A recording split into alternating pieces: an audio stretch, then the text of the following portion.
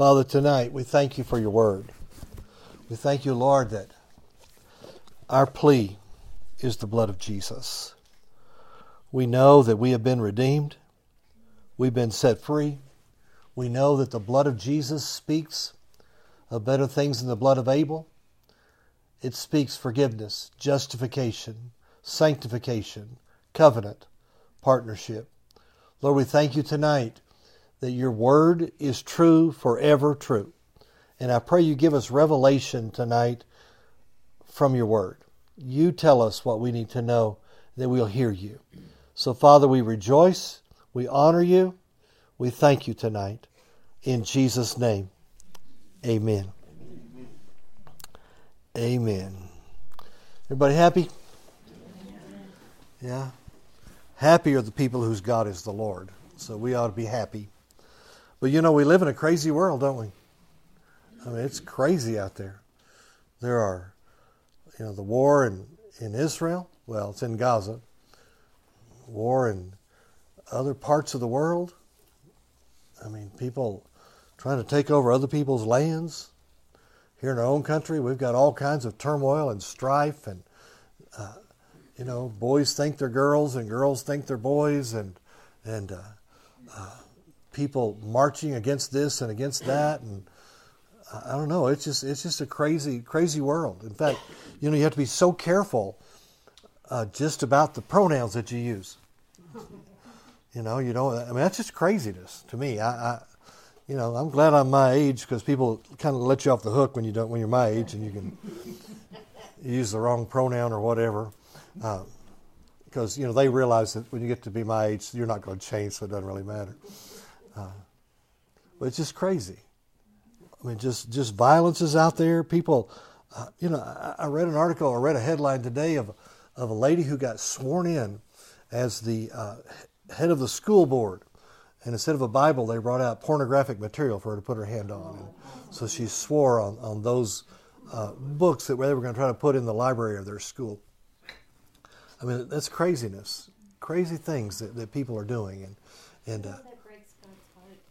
Do what? It breaks God's heart. It does. And we need a revival in our land. But let me just say something about God. He's not worried about it.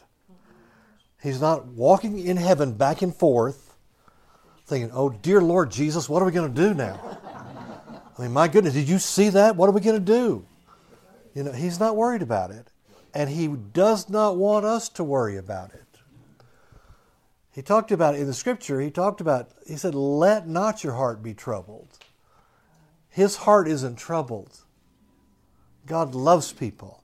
God loved the lady who was taking that swearing in thing. He loves her. He wants her to get to spend eternity in heaven with him.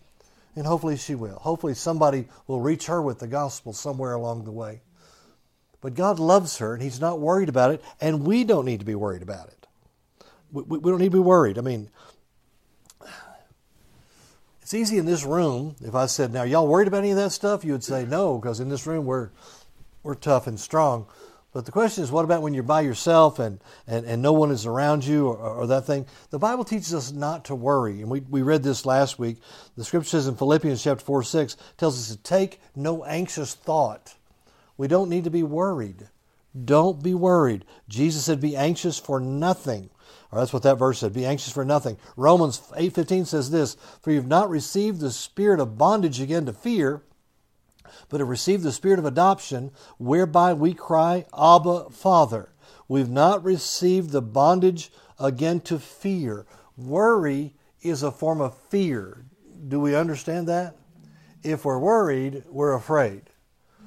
It's a form of fear. Sometimes we think that it's godly and Christian for us to worry.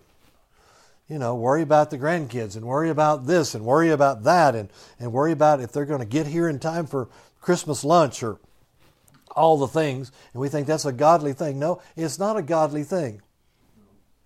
Wouldn't it be something if they called you and they said, listen, we're coming, and we want you to worry for us. Well, they want you to pray for them, and they want you to pray believing God, not to be worried. Okay, so the Bible says in 2 Corinthians 1:7, for God hath not given us a spirit of fear, but of power and of love and of a sound mind. We're not to be people who are to allow fear to dominate us. We need to be bold, and we need to remain bold. We need to stand in this hour. Sadly, Christians get so depressed about so many things that they have no control over. We need to focus on things we can have control over. The fear of bad things is not from God. The fear of bad things. Fear doesn't come from God. It's an evil, destructive force that actually makes you vulnerable and susceptible to what you're afraid of. That's a pretty powerful statement. It is of utmost importance that we resist fear and give it no place in our lives. Job 3:25 says, "For the thing which I greatly feared is come upon me, and that which I was afraid of is come unto me." Fear is a magnet for what you fear. We need to be believing what God has told us. The Bible says in Hebrews chapter 2, verse 14, "For as much then as the children are partakers of flesh and blood, he also himself likewise took part of the same." Aren't you glad that Jesus became a man? He took part of the same, that through death he might destroy him that had the power of death, that is the devil, and deliver them who through fear of death were all their lifetime subject to bondage. Fear brings bondage. Every fear you can think of is connected to death, right? I know I've said this before. No one's really afraid of flying. They're afraid of dying in a plane crash. No one's really afraid of spiders. They're afraid of getting bit by a spider and dying from the bite. Okay, fear always leads to death. All right, we must understand that Jesus has delivered us from all the power of the darkness and the fear of death. We are delivered right now. That's why I can say, "Yea, though I walk through the valley of the shadow of death, I fear no evil. For you're with me. Your rod and your staff, they comfort me." We don't need to fear. We've already been delivered. We've got to receive what He's done. We can't allow fear to creep into our lives because it tries to all the time. Now, this is kind of what spiritual warfare is all about. Spiritual warfare is fighting deception, fighting lies that come from the devil, things that disagree with what God has said. True spiritual warfare is exactly that, defying the lie, standing for the truth that comes from God's Word. The devil will do everything he can, and is already doing it, to attack what you believe. He wants you to not believe the Bible. He wants you to believe the circumstance. He wants you to believe how you feel, what you can see, hear, taste, touch, and smell, more than you believe what God said in His Word. The whole attack on you is to get you to let go of your belief in the Word of God. He works all the time, trying to get you to say, "Well, I know the Bible says that, but if the Bible really meant that, this wouldn't have happened or that wouldn't have happened." The devil is about wrestling away your faith, the thing that you believe. That's why the Scripture calls it a fight of faith, because the devil wants to steal that. If he can get you to let go of the promise of God, he wins. He wins every time when that happens. It's not a fight of emotion. It'd be wonderful if we could just have a slap fight with the devil, wouldn't it? And just slap him. The only way you can slap him is by believing what God said. Standing on that all your life. It's a fight about your faith. That means I got to learn how to think right. I've got to learn how to talk right. Because what I think and what I say is connected to what I believe. The things that I speak about in my private moments, the things that I think about, that is what I really believe. If I think the boogeyman is going to get me, that's what I believe. And that's what's going to, and somehow somebody that's like a boogeyman is going to come in there. We got to learn how to do that. It's a fight of faith. The devil wants to separate you from believing what God has said. That's the bottom line. And it comes through thoughts mostly. We think it, we say it. Jesus said, out of the abundance of your heart, your mouth will speak. He said a good heart with a good treasure will speak good things and produce good things. An evil heart out of evil treasure will speak evil things and produce evil things. Doesn't mean it's going to be evil to somebody else. It means I'm speaking it for myself. I'm creating it for myself. I mean, the scripture says in Psalm 34:4, I love this verse, I sought the Lord, and He heard me and delivered me from all my fears. If you deal with fear, you ought to say that every single day, multiple times a day. He delivered me. Listen, I think I said this last week. I'm dreaming of a fear-free Christmas this year. Worry-free, fear-free. I mean, I expect us to have victory as we fight what the Bible calls the good fight of faith. I taught this a long time for several weeks. I don't know if it was this year, last year, year before. It's called a good fight of faith. It's good because we win. I don't think I could ever call a fight I lost a good one. I know there are people out there when the Cowboys lose, they go, well, it was a good game. Not if they lost, it wasn't good. I mean, I don't even get that one. I mean, if they lost, it was a bad game. You know, I mean, I want them to win by 50 points every game. That's what I'm after. But we need to understand that it's a good fight of faith. It's supposed to be good. I want us to finish our course, no matter what the devil threatens us with, no matter what the circumstances say. Even if the thing didn't come to pass in my life, I want to die breathing my last breath, believing God for what He said. And I want to be able to stand in His presence and Him say, son, I appreciate you. Stay with me, believing. And now you're here with me. I want to believe God. I want to stay with Him. Here's what the Amplified Bible says. This is Amplified Philippians 1:28. I really like this verse. And do not for a moment be frightened or intimidated in anything by your opponents and adversaries, for such constancy and fearlessness will be a clear sign, proof and seal to them of their impending destruction, but a sure token and evidence of your deliverance and salvation, and that from God. The Scripture says, don't be intimidated for a moment. Don't be afraid for a minute. Stand, and when you do that, that's a sign, a proof to the enemy that they're being destroyed, not you. That's good, huh? Praise God. Let's talk about Christmas a little bit tonight. I'm going to look at Luke chapter 2, beginning of verse 1. And you've heard these verses many, many times in your life. Many times. I think I lost my place there. Here we go. And it came to pass in those days that there went out a decree from Caesar Augustus that all the world should be taxed. And this taxing was first made when Cyrenius was governor of Syria, and all went to be taxed, every one into his own city. And Joseph went up from Galilee to the city of Nazareth, to Judea, unto the city of David, which is called Bethlehem, because he was of the house and lineage of David, to be taxed with Mary, his espoused wife, being great with child. For it was so that while they were there, the days were accomplished that she should be delivered. And she brought forth excuse me, her firstborn son, and wrapped him in swaddling clothes, and laid him in a manger, because there was no room for them in the inn. Everybody knows those verses, right? We've heard them many, many times. Hopefully you've heard them every year. We've been talking about Christmas. We've been talking about the different people of Christmas. We talked about Simeon and Anna. We talked about Joseph and Mary. Last time we talked about the shepherds and the wise men. And you found out that the angels didn't sing.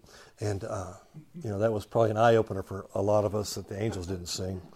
Tonight I'm going to talk about the Christ of Christmas. So, understanding that Jesus was probably not born on December the 25th in the year 0. Is everybody, we got that figured out probably. Most historians believe that Jesus was probably born in September of 6 or 7 BC. So, let me say a little bit. Pope Julius I authorized December 25th to be celebrated as the birthday of Jesus in 353 AD. He's a little late coming to the scene to decide that was Jesus' birthday, but I'm glad we celebrate it. Jewish people and others have always considered the day of conception as the beginning of life. And so a person's age was considered from the day of their conception, which I think is a good thing. Jesus was born, if he was born in September, the day of his conception would have been December. And since most believe he was born on Rosh Hashanah, which is the Jewish New Year, that would have been at the end of the month of September. And that would mean his conception would have been in late December, possibly December the 25th. So maybe we're closer than we think we are as far as the day. So Christmas, what is that about? Is it, we talked last week about Santa and different things. What's it? Is Christmas about the baby? Is that what we're celebrating? The purpose of Christmas is that God became a man, that God put on human flesh and dwelt among us. That's the purpose of Christmas. That's why it's so important. The reason that God became a man is so that he could die for the sins of the world. So he could come and be one of us, die as one of us, be raised as one of us, become the firstborn from the dead, or the first one to ever come out of hell. That's what he came to do. That's why he came. The purpose of Christmas is so you and I can come into covenant with God, into his blessing while we're in this world, and then we get to go to heaven when we die. That's what it's about. The purpose of Christmas is the revelation of the Word of God. All right, so every year we sing this. We talk about peace on earth and goodwill toward men. That's in the Bible. That's a verse. But let me tell you what that verse actually says in the Greek. It says, on earth, peace among men with whom God is well pleased. Doesn't mean that everybody's going to have peace on earth. In fact, the only real way to experience peace is in the revelation of Jesus as Lord. That's the only peace. We want peace in the Middle East. Well, if you read the Bible carefully, you're going to find that it probably is not going to happen. Because there are too many people that are going to be in war forever, because that's what they want to be, is just they're people of war. We also say joy to the world. Joy can only come in the heart of a person who's received the kingdom of God by faith in Jesus. Okay, Christmas is not the key to joy. The key to joy is knowing that the babe of Bethlehem became the man of Calvary. That's how we have real joy. It's important because the baby in the manger is the Lord. He became the man of the cross, and it was there that he took a curse for us, and we received his blessing. So let's look at this little baby for a few minutes. The story, let's look. It says this in verse 2. I'll read it again. Verse 4. And Joseph went up from Galilee out of the city of Nazareth into Judea, unto the city of David, which is called Bethlehem, because he was of the house and lineage of David. The Bible says that Joseph went up, and that's literal because of the elevation of Bethlehem is much higher than the city of Nazareth, so they went up to get there. The journey that Joseph and Mary set out on, it was a long, difficult journey for anyone, much less a woman who is about to give birth to a baby. By the way, they didn't have a Cadillac to go in. I guess the best they could have had was a Cadillac. I'm not sure. Could have been a donkey. They could have walked the whole way, but they went there. She's ready to give birth. Nazareth to Bethlehem is 70 to 90 miles, depending on how you go. For a person in good shape, traveling an average of 20 miles a day, the trip would normally take 4 days to get there, however they did it. But for a very pregnant woman, it would take 7 to 10 days because, as you know, she would need multiple breaks. She'd have to go to the restroom. She'd have to rest. They'd have to set up and break down camp numerous times. I mean, there's nothing easy about this trip that they took to Bethlehem. Yet, it was ordained by God. It tells me this. Sometimes we judge whether something is the will of God by whether or not it's easy. It'd be great if everything that's the will of God was easy, wouldn't it? I mean, it tells us that God will not only inconvenience people and change their plans to fulfill his plan, but it tells me that he will inconvenience me and change my plans in order to get me to where I need to be to fulfill the destiny he's called me to. And that's true for you as well. God is no respecter of persons. He'll inconvenience us to get us where we're supposed to be. Just because something is difficult doesn't mean it's not God. Many times in Christian circles, they go, well, it was so difficult doing that. We knew that it couldn't be God. Well, it could be. It could be God. You just do what he said. The cross, the scourging of Jesus, they were horrific, but they were still a part of God's plan to redeem mankind through Jesus. As we serve God, there are going to be hard things we're going to have to do to get to where we need to be. Amen. That's the good part of this. No, I'm just saying. If we're willing and obedient, God will supernaturally empower us to do whatever we need to do to fulfill His purpose in life. His empowerment is in His command. Joseph and Mary were committed to doing what God told them to do. They're willing to obey God, and God got them where they needed to be, to the little town of Bethlehem.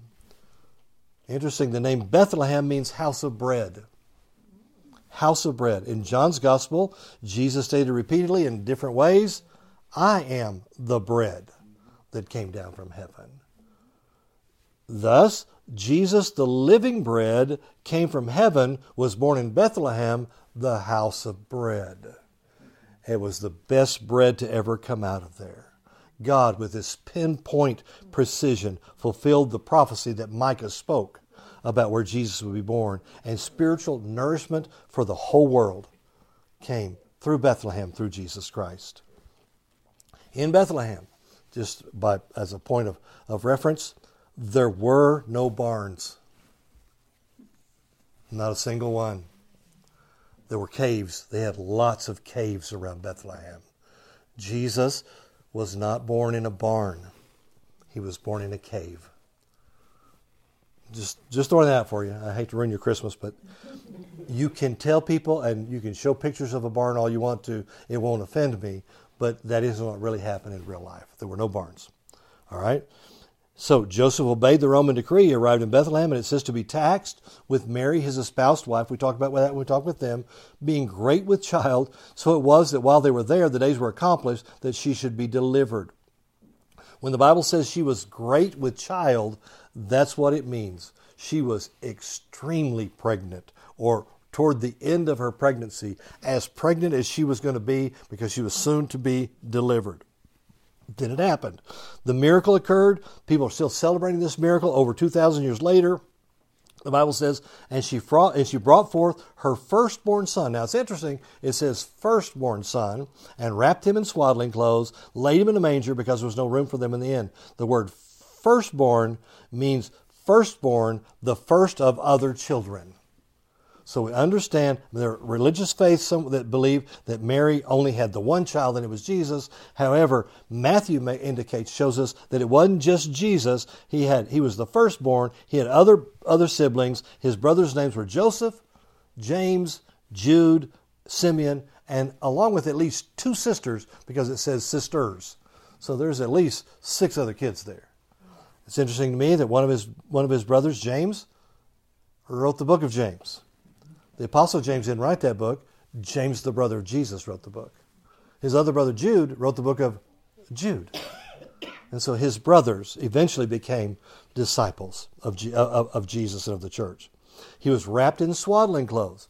It's interesting to me, this Greek word here, it describes bandages or strips of material used for wrapping the little legs of newborn lambs, which would have been available in the cave where Jesus was born. All right, there were animals all around that night in those caves. I mean, where he was born, there were probably lambs among them. Thus, the strips of cloth that they used to wrap the legs of baby lambs were used to wrap up baby Jesus, the Lamb of God. And so they wrapped him up in those bandages. So his first appearance on earth, his very first coming there, foreshadowed his purpose for coming. Remember what John the Baptist called Jesus to be? The Lamb of God that takes away the sins of the world.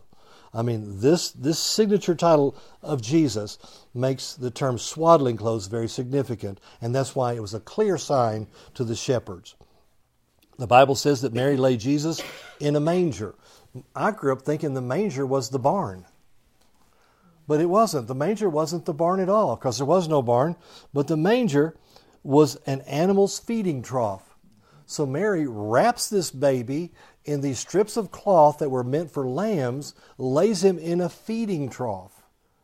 Because they didn't have a crib, of course. And that's where she laid him.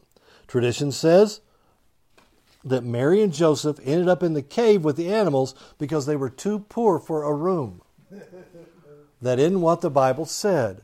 The Bible didn't say that they were poor and they couldn't get a room. The Bible says there was no room for them in the inn. Everything was booked. I mean, there was so many travelers going through. They were crowding every city because of the census. By the time they pulled into town, the rooms were already taken, and the cave was all that was available. So they're in a cave. Jesus is in a trough. I mean, here they are. All these caves were out there, but there's one particular cave. There's one that we understand that Jesus was born in. It was a refuge for shepherds and their flock. That means the night Jesus was born, it was anything but silent. Because there were cows, there were sheep, there were shepherds, there were other travelers, there were lots of people, lots of things going on. It probably wasn't silent at all. It was holy because the Lamb of God came into the world. But Jesus came not to a silent night, but to a very busy night. It was a noisy night. I mean, it was all there. This cave that Jesus was born in is located today just below the present-day Church of the Nativity in Bethlehem. I mean, it can be reached. You have to descend a flight of stairs from the cathedral's main level. And today, there's a star on the ground that marks the place where Jesus was born. And it's been documented by Christian writers from as early as the first century. So we understand that's where Jesus was born. Now, here's a fun verse of Scripture that we want to talk about tonight. In 1 Timothy 3:16, this is what Paul wrote about the birth of Jesus. And without controversy, great is the mystery of godlessness. God was manifest in the flesh, justified in the Spirit, seen of angels, preached unto the Gentiles, believed on in the world, received up into glory. It says that God was manifested. The word manifest here, the Greek word is phanerao, and it means to appear or become visible.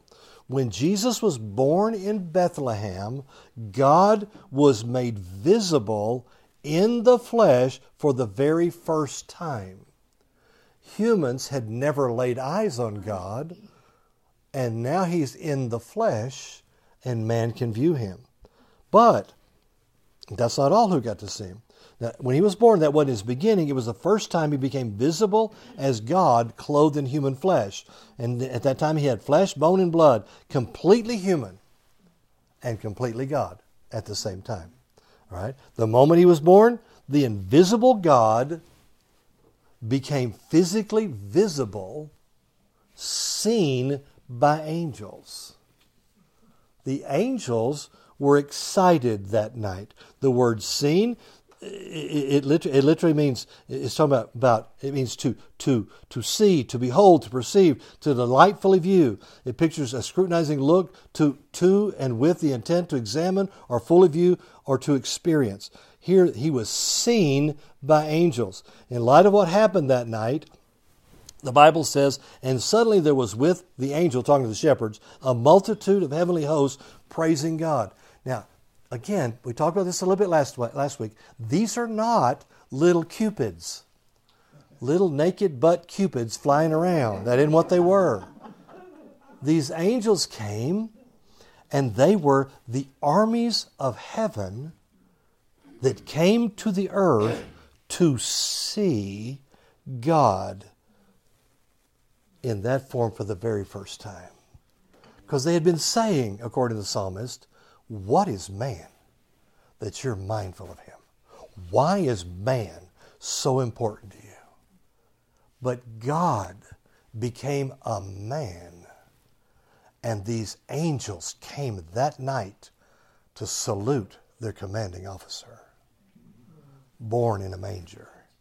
I mean, it had to be exhilarating to see the King of the universe come to be a man, getting ready to answer their question, what is man that you're mindful of him?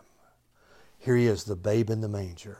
I mean, that's what that was all about. Just think about it. All those angels dressed in their armor regalia come to salute the King of Kings and the Lord of Lords. Whew, that excites me to think about that night. It wasn't just sweet little angels. These were army angels, soldier angels that came. Now, let me read you another scripture. Most of the time you don't apply this scripture to Christmas. Most of the time it's applied to Easter. This is Philippians chapter 2, verse 6.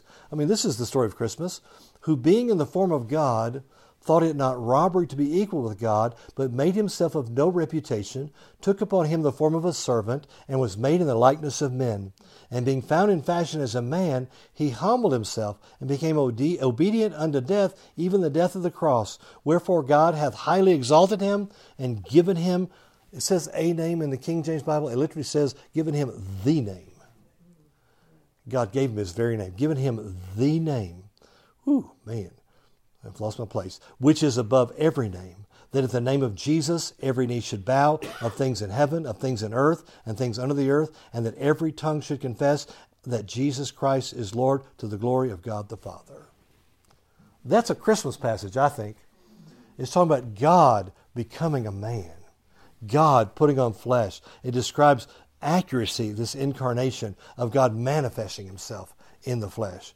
Although, I mean, like I say, most people use that for Easter. Listen to what it says. It says in verse 6, Jesus, who being in the form of God, thought it not robbery to be equal with God. It tells us that Jesus existed before he came to earth. We know that because he eternally existed in the form of God.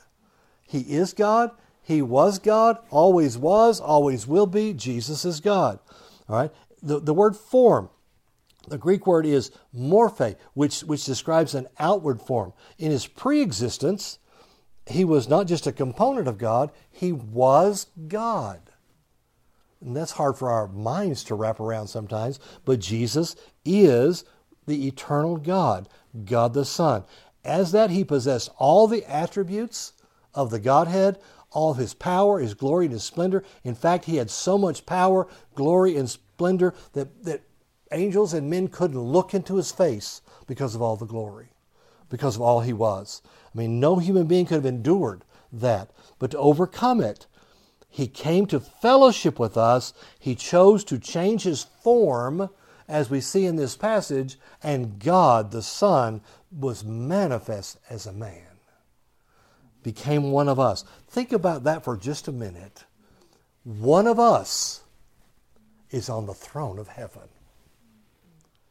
Jesus is at the right hand of the Father. He had to become a man. The Bible says, being in the form of God, he thought it not robbery to be equal with God, but made himself of no reputation, took upon him the form of a servant, and was made in the likeness of men. He made himself of no reputation. This word kanao, which means made himself, it means to make empty, to vacate, to evacuate, or to shed. When Jesus made himself of no reputation, he emptied himself, vacated himself, shed all those godly attributes that prevented man from appearing in his presence. He shed all that. He became a man. He divested himself of all of his heavenly glory, his splendor, his power, and took on a different form to come and walk among us. He took upon him the form of a servant. Took upon him, as the Greek word is katalambano, which means to seize, to grab hold of, to take sure of oneself. Almighty God came and seized, laid hold of human flesh. He grabbed it and reclothed himself, so to speak, as a man. And the Bible says he wasn't just any man, he redressed himself as a servant. Jesus came as a servant, one who does the bidding of his owner, one whose principal task is to fulfill the desires of his master. Jesus came to do the will of God. I mean, this servant's existence was service to the master any way that the master asked. That means when Jesus came to earth, he came for a specific assignment. He came to fulfill the will of the Father, doing whatever the Father asked him to do, even to the point of going to the cross and dying for our sins. But even there's more than that. He took upon him the form of a servant and was made in the likeness of man. Was made.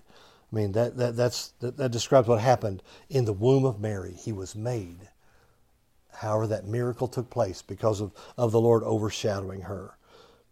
He was fashioned as a man, and being found in the fashion as a man, he humbled himself and became obedient unto death, even the death of a cross.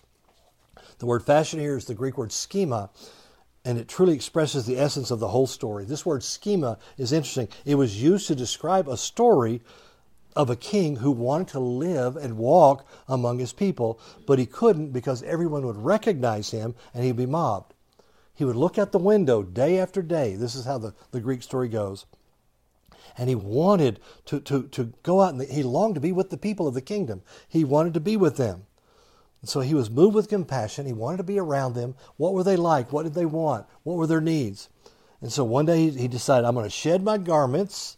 I'm going to dress myself like one of them, like a commoner, and no one will recognize me. So he was able to go out and walk the streets. He was able to be with people. No one recognized him because he looked like everybody else.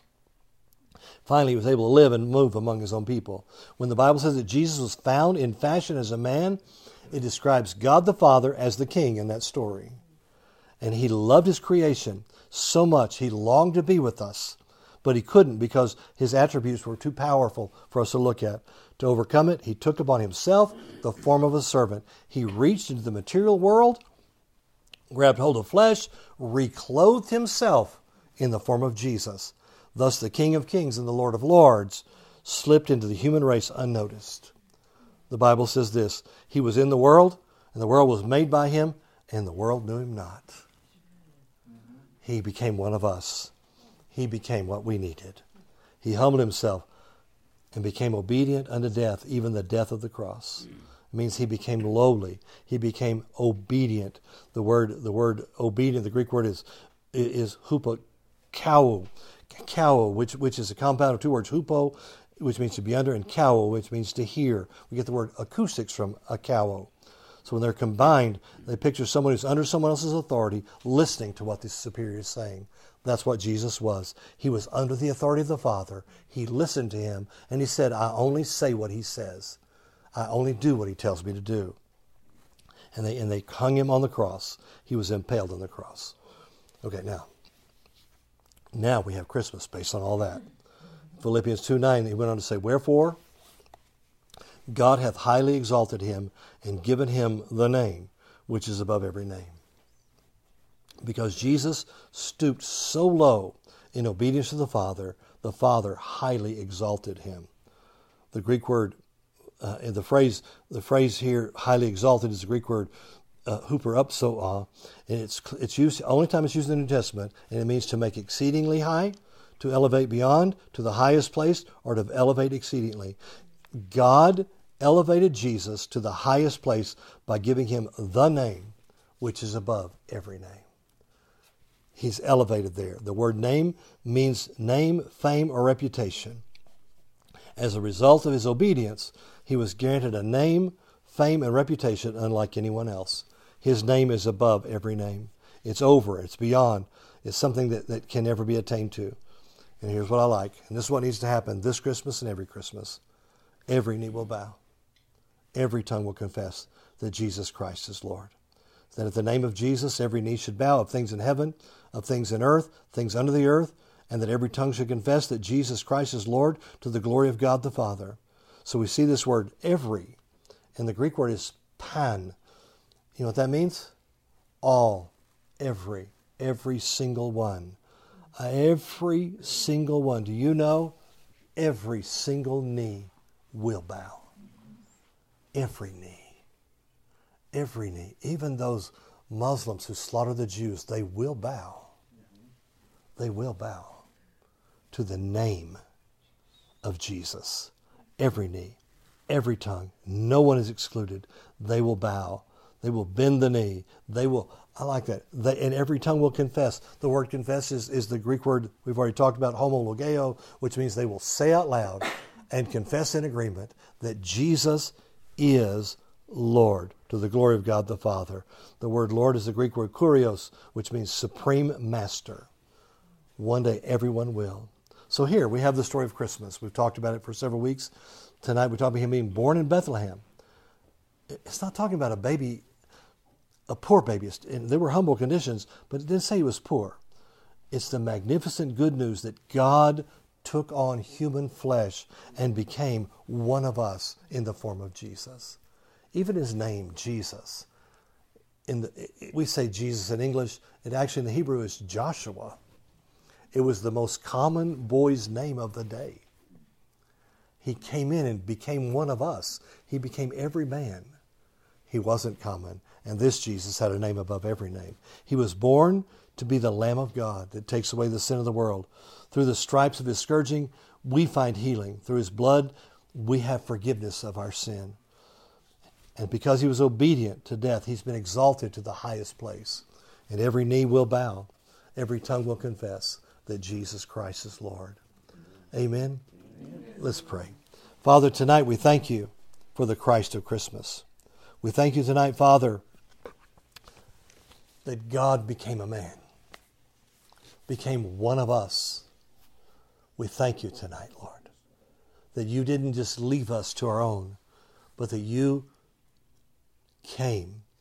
You lived a perfect, sinless life, and you gave your life away that we might be made the righteousness of God in him. Lord, tonight we thank you for Christmas, that it's a time to celebrate you becoming a man. Lord, we thank you. We honor you tonight. We worship you. Thank you, Jesus, that you came. Thank you, Father, you sent him. Thank you, Holy Spirit, that you dwell in us. We thank you tonight, Father, in Jesus' name. Amen. Amen.